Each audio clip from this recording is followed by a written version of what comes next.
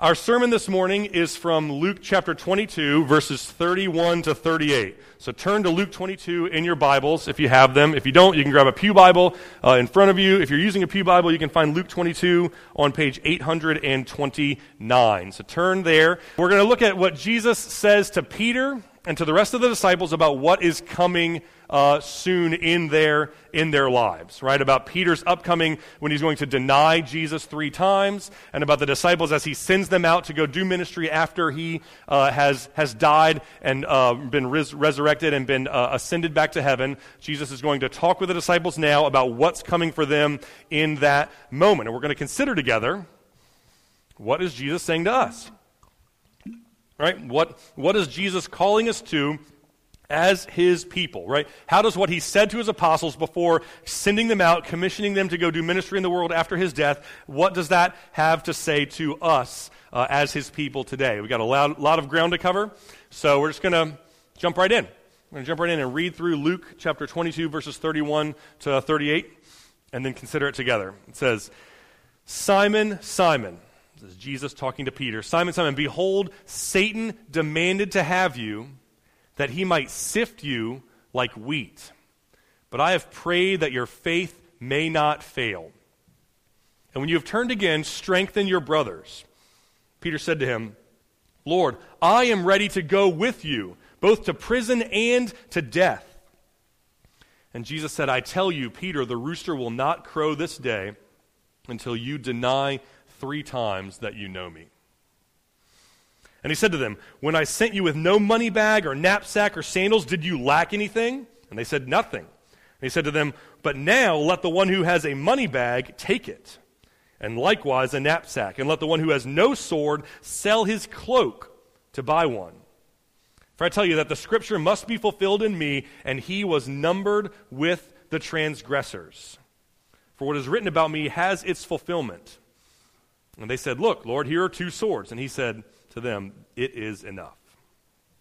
Let's pray together.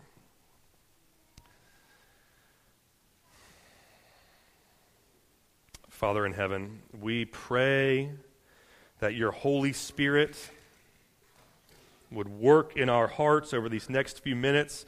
We pray, Lord, that you would help us. We pray that you would give us clarity and vision. Give us a soft heart to hear your word and to respond rightly to your word.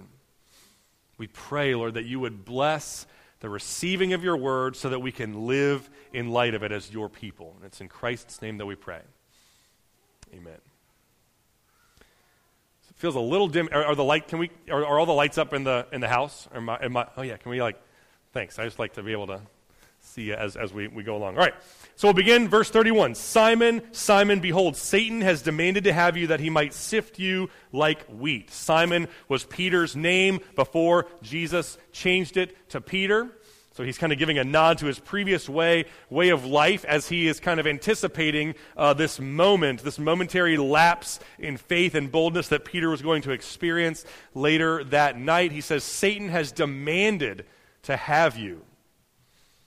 Satan, the idea is that Satan has gone into the presence of God the Father and stood before him and demanded to take possession of Peter. Similar to how Satan, what he does at the beginning of the book of Job, right? Satan goes into the presence of God and makes demands of God about Job, right? Demands to take all of his stuff and do harm to all of his family. Eventually, Satan strikes Job with sores all over his whole body. His wife eventually is looking at him thinking, man, you must have done something. Why don't you just curse God and die, right? So Satan goes to God and kind of demands or requests to be able to attack Job. Satan goes to God, demands or requests to sift Peter like wheat.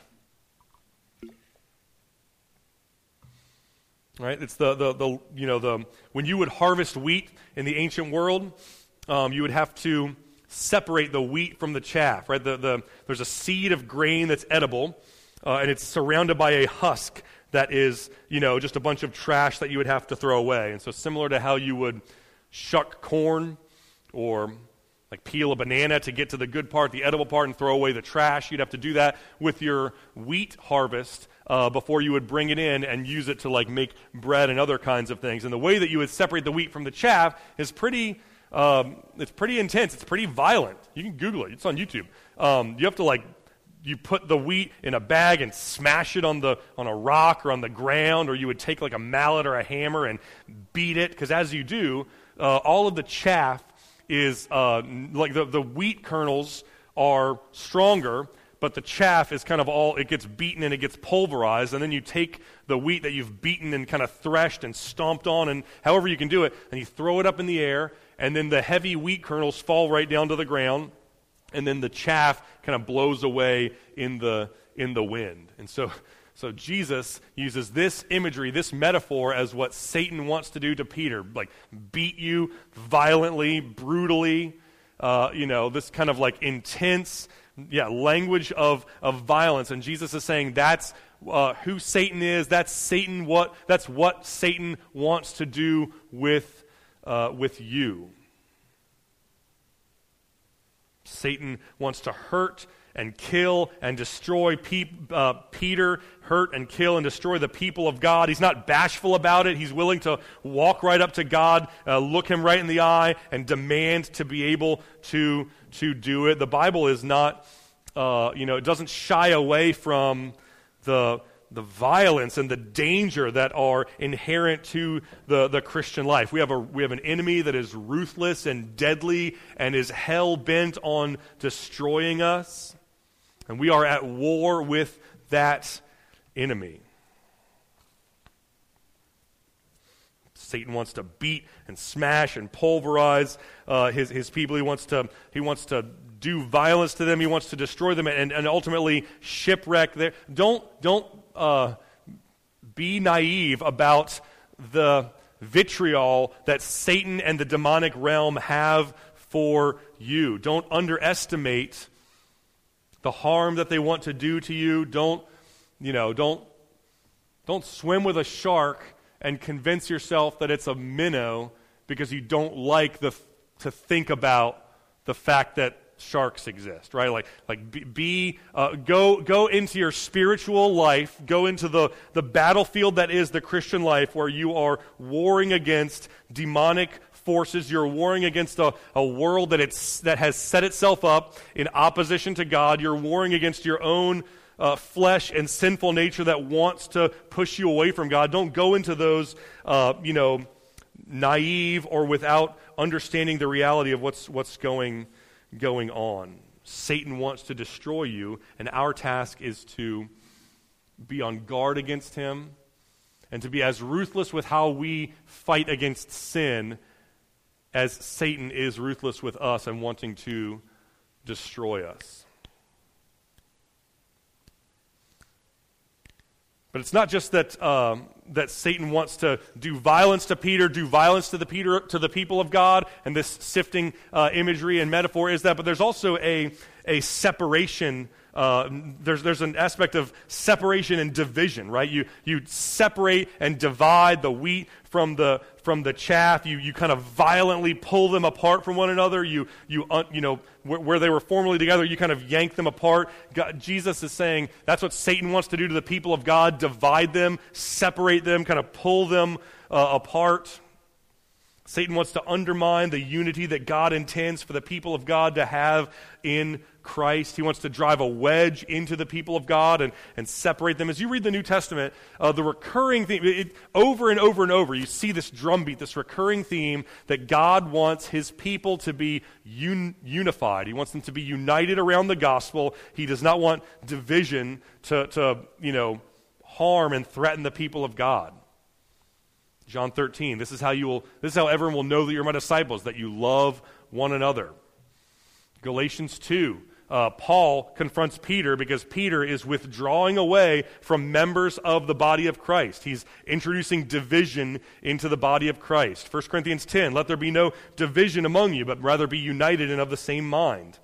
Ephesians 4, be humble, gentle, patient, bear with one another in love, be eager to maintain the unity of the Spirit in the bond of peace. The entire chapter of Ephesians 2 is about unity, right? You were separated from Christ, alienated from your fellow man. God has brought you near. He has broken down the wall of hostility. He's made peace. He has killed the hostility. He has reconciled us to one another and created one new man where there were formerly two, right? The picture of the New Testament, God's will for the church, is a united body that loves one another and loves their Savior together, and Satan's intention is to divide. It's to drive apart, drive a wedge into it, make the people of God fight amongst each other, resent each other, argue with each other, blame each other, assume the worst about each other.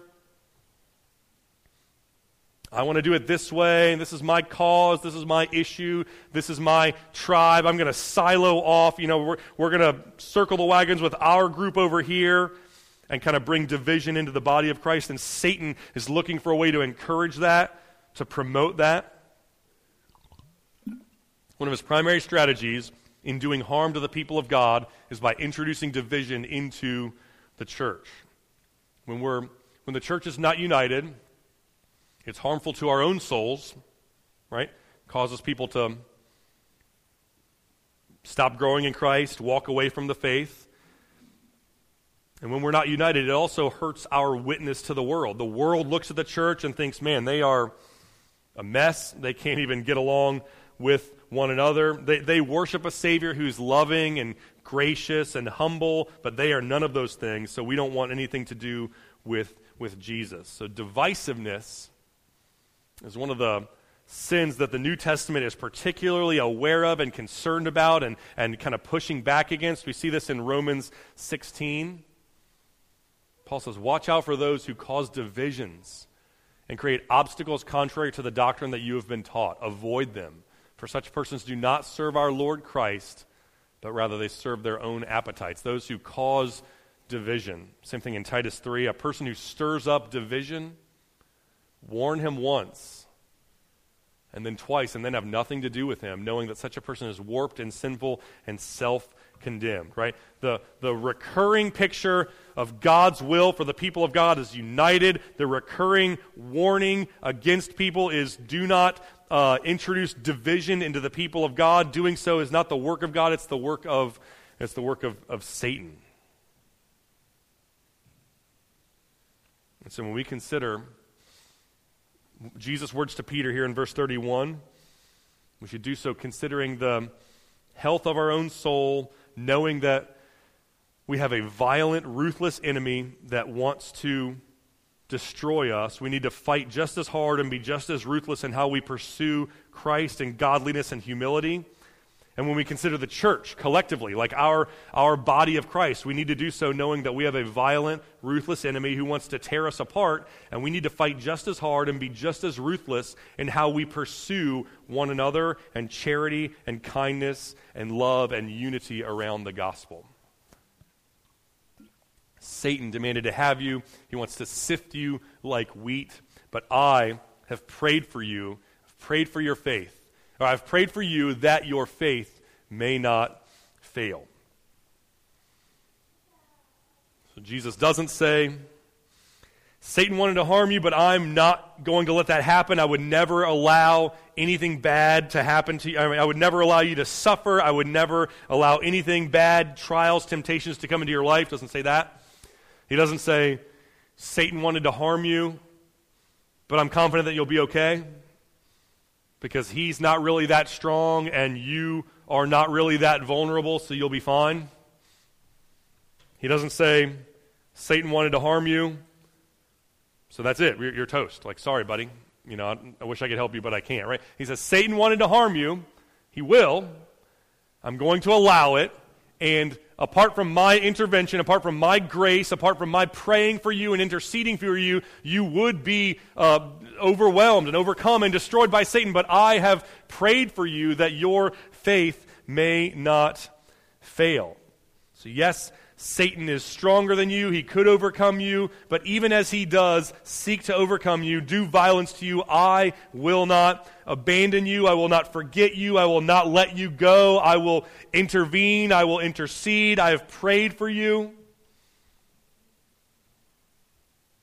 The promise of Jesus is that things will be difficult, Satan will attack us, he will sift us like wheat, and that he will be with us and he will not let us go. All too often, we run the risk of having this vision of the Christian life where we think, nothing bad is ever going to happen to me. God would never let that happen, right? The God I believe in would not allow that. He would never say that. He would never do that. Or we fashion God into who we want him to be, and then we walk through life feeling entitled to the life that we want because we've convinced ourselves that the life we want is actually what God wants for us. Or we run the risk of thinking, if anything bad ever does happen to me, I'm big, I'm strong, I'm smart, right? I am the greatest, I'm self-sufficient, I'll make it through it all by myself. Or we think,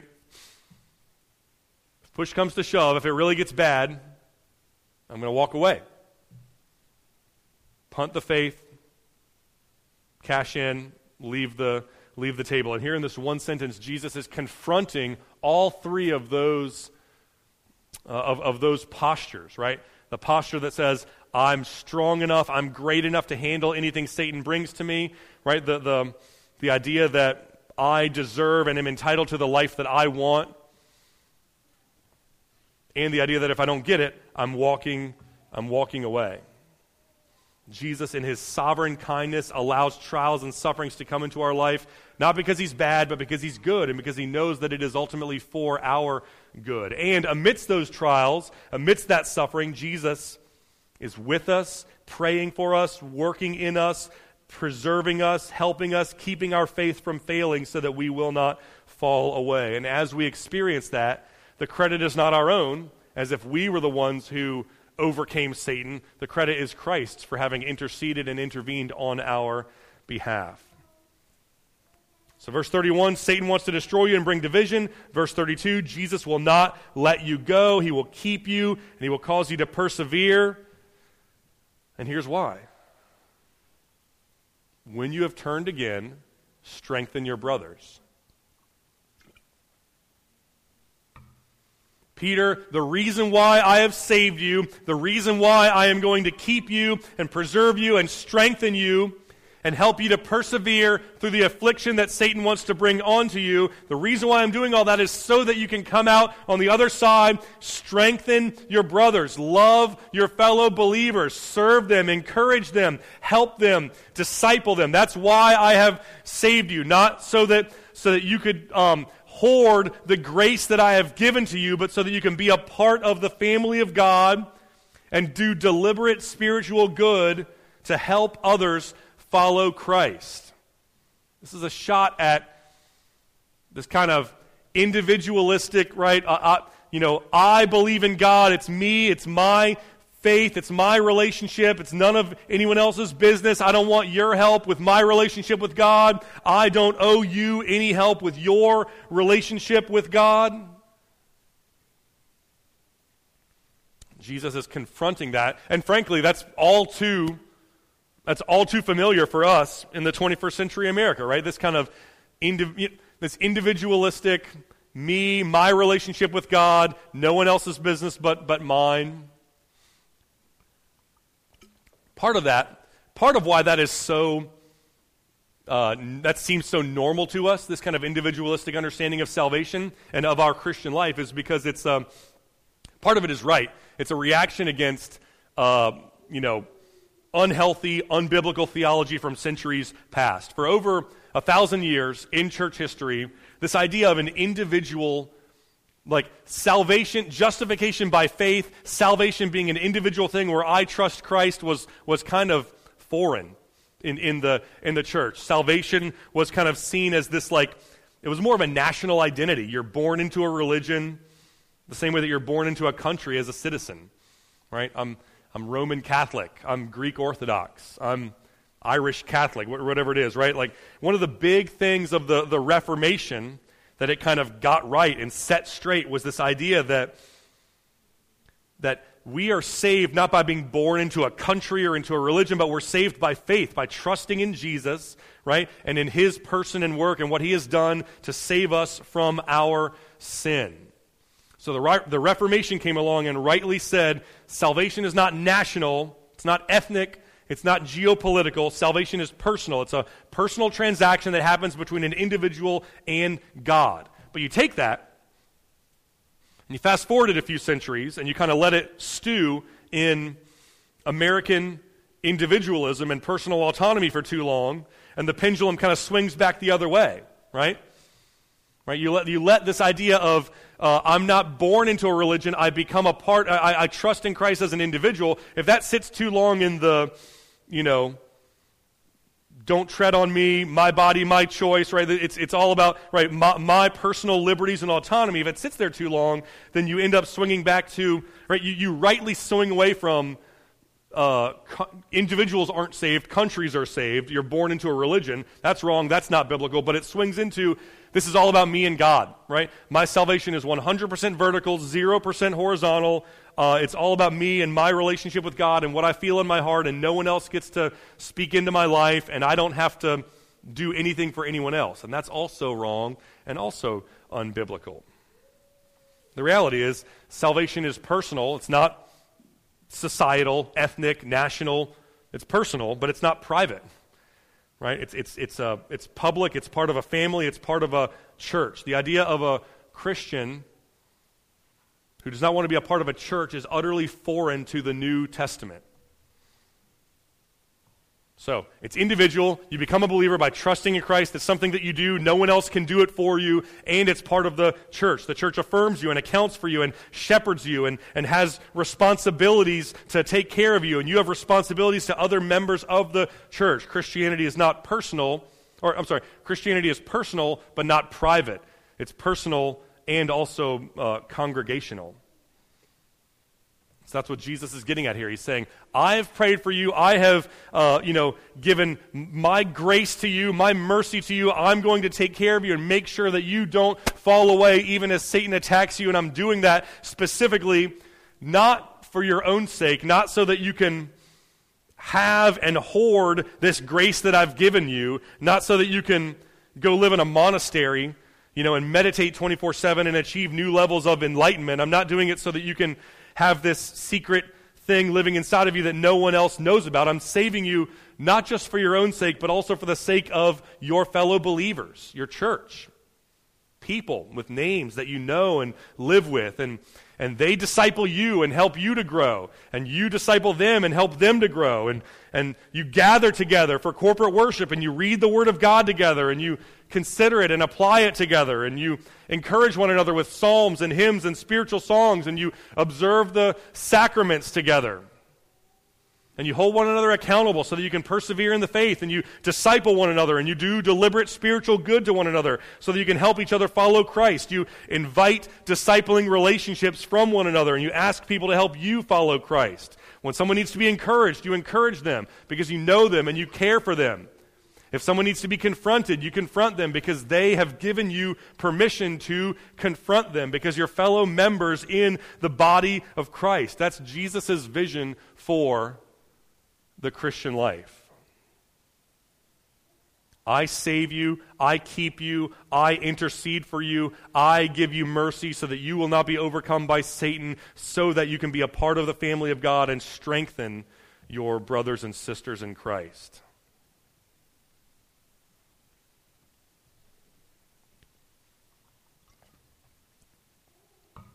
If you're not a member of a church, I would encourage you to pursue that. Come talk to me and I'll help encourage you toward membership. If no one's discipling you, come talk to me and I'll help you find someone that can disciple you. If you're not discipling anyone, come talk to me and I'll help you find someone that you can disciple. If you don't know how to disciple someone, come talk to me.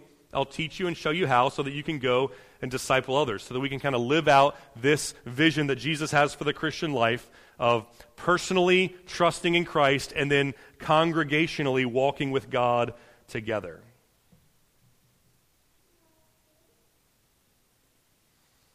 And in verse 33, Peter says, Lord, I am ready to go with you both to prison and to death. Peter, Satan wants to kill you. I am going to take care of you so that you can be a part of the family of God. And Peter's response is, I am going, like, I have got this. I am ready to go to prison. I am ready to die. This is classic Peter, right? Just shoot first, ask questions later, right? Just he's always the one to speak up. He's always the one to weigh in. He's super confident. He always has something to say. Everyone else is cautious, measured, right? Take a beat. What did Jesus just say? Let's think about it. Peter's like, what are we waiting for? Let's go. Let's do it. Self-assured, confident to the point of pride and hubris. Now, there is something a little commendable about what Peter's doing and saying here, right? Like Jesus doesn't want his followers to say, I might follow you if I feel like it. I'll follow you right up until the moment when it becomes uncomfortable. I'll follow you, but I reserve the right to back out and do whatever I want as soon as it demands something of me, right? Jesus doesn't want his followers to think like that. So in a sense, Peter's to be commended for being willing to suffer and being willing to endure persecution. It's commendable. But what's not commendable, and what's downright sinful, is this pride and just this absolute dogged self-assuredness, right? I think so highly of myself that I have absolutely no need for concern. I don't need to worry about my besetting sins. I don't need to worry about my sinful nature. I don't need to worry about my adversaries that want to do me harm. I've got this because I am the greatest. That's every bit as bad as the I'll only follow Jesus as long as it's easy and comfortable, right? Self-confidence and self-reliance and pride are every bit as dangerous for the Christian as self-indulgence. Think about it in sports. I love sports. It's football season. It's my favorite time of the year. There's two kinds of players that are just a cancer in the locker room. They're a disaster for the team that coaches are going to, they're going to cut if they think you're one of them. They're going to, it's just a pain in the neck for a coach. One is the guy who quits, right? The guy who, I don't want to be here. I'm just doing it for the money. My heart's not in it. I don't care if we win or lose. I'm not going to hustle in practice. The first one to hold out for more money if he wants it, or demand a trade, or not show up, or quit in the middle of the season. I don't care if the team wins or loses. I don't care how my actions affect whether or not we win or lose games. That guy is a disaster. The guy who quits will do damage to the team. And there's another guy that will do damage to the team. It's the guy who's cocky, right? I'm the best player in the league. I won the Heisman Trophy. I won the MVP. I don't need to get any better. I'm already as good as any player could possibly be. There's nothing I can learn from my coach, nothing I can learn from my teammates. They don't know anything I don't already know. Walks with a swagger right up until he gets embarrassed in the big game because he realizes that the other team was way better than he thought they were, and he was nowhere near as good as he thought he was. That guy's a disaster too. Maybe the best player on the team, maybe the best player in NFL history, but he's a disaster and he will shipwreck the team's entire season. The guy who's cocky is just as bad for the team as the guy who quits. Right? What coaches are looking for all preseason long when they're making their cuts is the guy who's bought in. He's not going to quit. He's invested. He tries. He's playing hard. He's not going to quit. And he's humble. He recognizes that he's on a team. He wants the team to get better. He wants to learn, grow, help make the team better. And Peter, bless his heart, right? Peter is not a quitter, but he's a little cocky. And it's just as bad, right? Proverbs 16, verses 18 to 19. It says, pride goes before destruction. A haughty spirit goes before a fall. It is better to be of a lowly spirit with the poor than to divide the spoil with the proud. Sometimes pride and self-assuredness are as dangerous, if not more so, than a propensity to quit. Right? When you look at your life, when you look at your marriage, when you look at your family, do you have a healthy respect for the damage that could be done by sin and the consequences of sin? Or do you think that would never happen to me? I'm too good, I'm too righteous, I'm too spiritual. The only people that would be vulnerable to that kind of sin are people who are not as good as me. Do you have a healthy respect for your adversary, Satan, and the demonic realm? It should be noted, all of them, right? Every member of the demonic realm is much stronger than you. They've been alive for billions, trillions of years, right? They are more powerful than you, and they want to shipwreck your faith, destroy your marriage. They'll use any means necessary to try and make that happen, right? So when you consider your life and your soul and your marriage, right, do you think, man, I have an adversary that's more powerful than me that wants to do me harm, so I need to be on guard against them. I need to trust the Holy Spirit to protect me from them?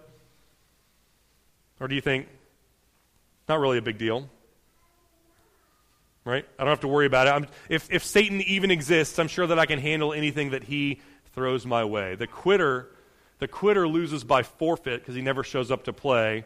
The cocky guy loses because he thinks he's too good, doesn't bother to prepare, and then is surprised to find out that his opponent is better than him and is embarrassed. So don't quit.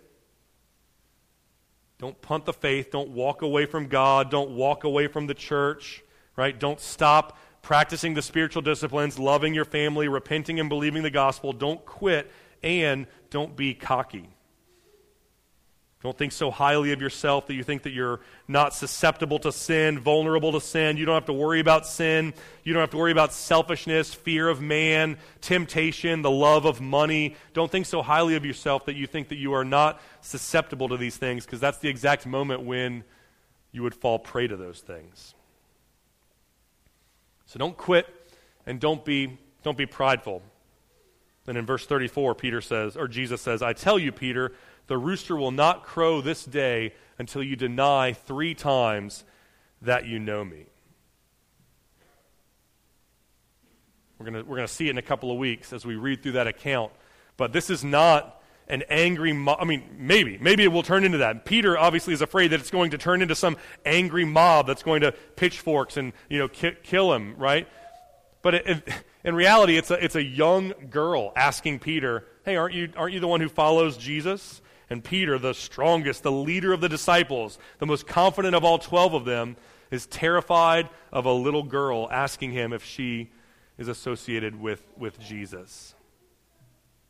So don't quit. Don't quit like Judas, but don't be proud like Peter. Those are both cautionary tales for us. Verse 35, Jesus said to them, when I sent you out with no money bag or knapsack and sandals, did you lack anything? And they said nothing. This is a reference back to Luke chapter 10, where Jesus sends out his disciples. He says, the harvest is plentiful, but the laborers are few. I'm sending you out. Don't worry about a money bag. Don't worry about a knapsack. You're fine without it, right? Just go find someone who will take you in, crash with them, preach the gospel, call people to repentance. Later in the chapter, they come back. They're like, Jesus, this was amazing. We, stayed. Everyone invited us into their homes. We preached the gospel. We did miracles. It was awesome. The Spirit was moving in power. Jesus says, you remember that? And they say, of course. How can we forget? It was awesome. Then he says, but now let the one who has a money bag take it, and likewise a knapsack, and let the one who has no sword sell his cloak and buy one. So remember when I sent you out before? Absolutely. Everything turned out great, right? Yes. Well, don't do that. Do the exact opposite this time. Which is weird, right? Jesus, if it's not broke, don't fix it, right? Why do we need to take provisions and supplies this time when we didn't need to last time? And why do we need a sword? Answer verse 37, for I tell you that the scripture must be fulfilled in me, and he was numbered with the transgressors. What is written about me has its fulfillment. So he's saying, back in Luke 10, everything was great, right?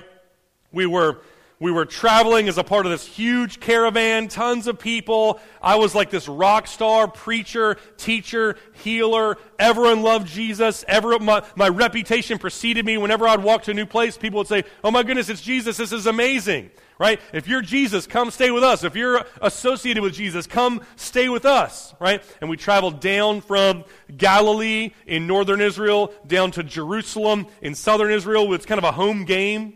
Right? We never really left our home country. That's all about to change.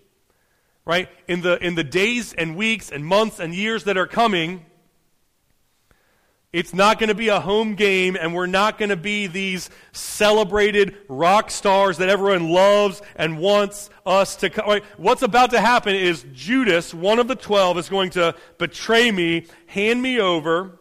I'm going to be arrested, tried, condemned. Right? They're going to say to the people, who would you rather have released back out onto the streets? Jesus or Barabbas, a terrorist? Like Osama bin Laden, right? Who would you rather have, Jesus or that guy? And they're going to all unanimously say, we want that. We think Jesus is worse. He's more of a threat to society. He is worse than that terrorist that has been trying to kill us. So you're about to go, I'm going to die, I'm going to be crucified, buried, resurrected, ascend, right? I'm not going to be the rock star, preacher, healer, miracle worker who goes around like the Beatles and everyone celebrates them. People are going to hate you and want to kill you. And before, we've been in Israel, pretty much exclusively. I'm going to send you out to the ends of the earth, Syria, Asia Minor, Italy, Rome, foreign lands. It'll be difficult, it'll be dangerous. Take a change of clothes. Right? Take some walk-around money. Take a sword in case you need to defend yourself. And they say, hey, look, here are 2 swords. And he says, it is enough. Right? So the disciples, are a little too, they kind of, Jesus is like, everyone just chill out. Right? I said take a sword with you. Discreetly keep it on your person in case you're attacked. I didn't say start waving them around and like asking for a fight. I didn't say to, go and try to convert people through violence or intimidation or go and try to start a war. Just keep a sword on you. Be discreet. Be careful with it. Long and short of these last 2 verses is Jesus is saying, before, you didn't need to take stuff with you because that was a particular circumstance and that was okay. Now, you do need to take this stuff with you because we're in a different circumstance and that's okay too, right? The Christian life will invariably take you through different circumstances, different seasons, and those circumstances will call for differing responses. I want you to be wise and discerning and godly and figure out what it means to be a Christian at that moment in this world. It's not always, I can't just say simply, always take a money bag, always take a knapsack, always take, right, or never take a money bag, or never, right? The Christian life is, often it's not that simple. Admittedly, there are some Christians who try to overcomplicate the Christian life. Often, in my experience, because they're embarrassed by what the Bible says, or they're trying their hardest to convince themselves and everyone else that the Bible doesn't say what it says clearly and simply, right? God is sovereign, not you. Humanity is lost in sin. They cannot accomplish their own salvation. Jesus is the only way to be saved. You can't be saved apart from trusting in Him. God is calling you to turn from your sin. Sexual sin, all other, right? God wants you to turn from your sin, right? The Bible says a lot of things that are not popular, and there are a lot of Christians that want to overcomplicate it so that they don't have to believe or do what the Bible actually says. It's offensive. It's offensive to tell people that Jesus is the only way that they can be saved and that apart from Him, they are separated from God and they are deserving of hell. Holding to a biblical sexual ethic in the 21st century is not popular. So a lot of people come across these things and they say, well, it's complicated, right? Like, the biblical sexual ethic, it's complicated, right? Is Jesus the only way to be saved? It's complicated. I knew a guy one time who came to me and said, I just got this girl pregnant. I don't want to be with her. I want to be with this other girl. So I'm going to let the first woman raise my child as a single mom. Or I don't know, maybe she'll meet some other guy and that guy can help her raise my child, or maybe she'll get an abortion or something, I don't know. But I want to go marry this second woman and never tell her that any of that first stuff happened. Is that okay? And I said, no, that's not okay. Right? I walked him through dozens of passages of Scripture. I said, you have to be a father to this child that you just conceived. You have to stop having sex with women you're not married to. You have to tell this new woman about the situation, even if it means that she might leave you and not want to be with you. And his response was, it's not that, it's complicated, man. Like, it's not that simple. I've got a really complex situation on my hands, and I really need to think through all the variables. And again, the more passages that I would show him about the responsibilities of men and husbands and fathers, the more I told him, it's not really that complicated. The Bible understands this to be pretty simple. So sometimes Christians overcomplicate the Word of God when it is speaking simply and clearly, and we shouldn't do that. But sometimes Christians oversimplify the Word of God and become stiff-necked and stubborn and combative, when actually it's, how much should you save money for retirement, and if so, how much should you save? Well, Proverbs 6, read Proverbs 6 for homework, right? Proverbs 6 says, if you don't save, you're foolish and you're in sin, okay? Luke 12 says, if you save too much, you're foolish and you're in sin. So, right? How little is too little that we're violating the spirit of Proverbs 6? How much is too much that we're violating the spirit of Luke 12? It's not simple. We have to be wise. We have to think about it. We have to seek counsel, right? If you have a friend or a family member, fellow church member with an addiction or a besetting sin, do you extend grace to them? If so, how much? For how long? If you extend little to no grace, that borders on self-righteousness and pride, and that's sin. If you extend too much grace for too long, that borders on enabling and encouraging sin. It's not simple. Right? Christian in Nazi Germany, do you flee the country or do you stay and work for reform within? If you're harboring people who are being, rounded up and killed, if someone comes and says, are you hiding anyone? Do you lie? Because that's a sin. That's one of the 10 Commandments. Do you hand them over to be slaughtered? That's probably a sin, right? Jesus is saying, right, there's not some simple rule. Always take a money bag. Never take a money bag. Often the Christian life is, you have to be wise, you have to be discerning, you have to read your Bible, you have to think carefully, you have to seek counsel, you have to surround yourself by wise and godly people that can help you to discern what is good and right and godly for that particular circumstance. Before, it was, don't take a money bag. Now it is do. Even Peter, right? 2 minutes ago, in this conversation, the right thing for Peter to do would have been to be quiet, right? Like, don't stand up and run your mouth about how great you are and how strong you are. Like, be humble, listen more than you speak, let Jesus speak, and that would have been godliness for Peter in that moment. Later this very night, the godly thing for Peter to do would be to speak up, instead of denying and hiding and running away, right? Oh, you're one of Jesus' followers, right? Yes, I am. I follow Jesus. I love Jesus. Even if that means I'm inviting persecution in my life right now, so be it. It's worth it to endure persecution in order to have the reward of knowing Christ and receiving the reward from Christ. Peter is awfully chatty and mouthy when he should be quiet and humble. And he's awfully quiet and fearful when he should speak up and be bold, right? Because different circumstances call for different responses, and the task of the Christian is to discern what is the godly response right now and then be faithful to do it.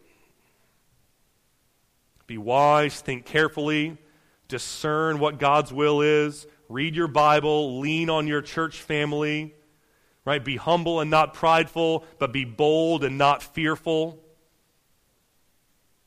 Trust in Christ, receive His grace, And then as you do, right, go and love and strengthen and encourage your fellow believers, just like Jesus has called us to.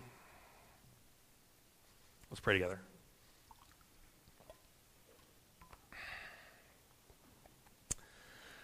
Lord Jesus, we pray that you would help us to, consider this episode with Peter, to learn from it. Help us to be better Christians because of it. Lord, we pray that you would save us and preserve us and protect us from the attacks of the devil. We pray that you would give us grace so that we can strengthen our brothers and sisters and encourage them and disciple them. We pray that you would keep us from the sins of pride and presumption and self-assuredness. Help us to be meek and humble and quick to listen and slow to speak. Lord, help us to see you rightly as our great and glorious Savior, and help us to respond to you appropriately by trusting and obeying. It's in Jesus' name that we pray. Amen.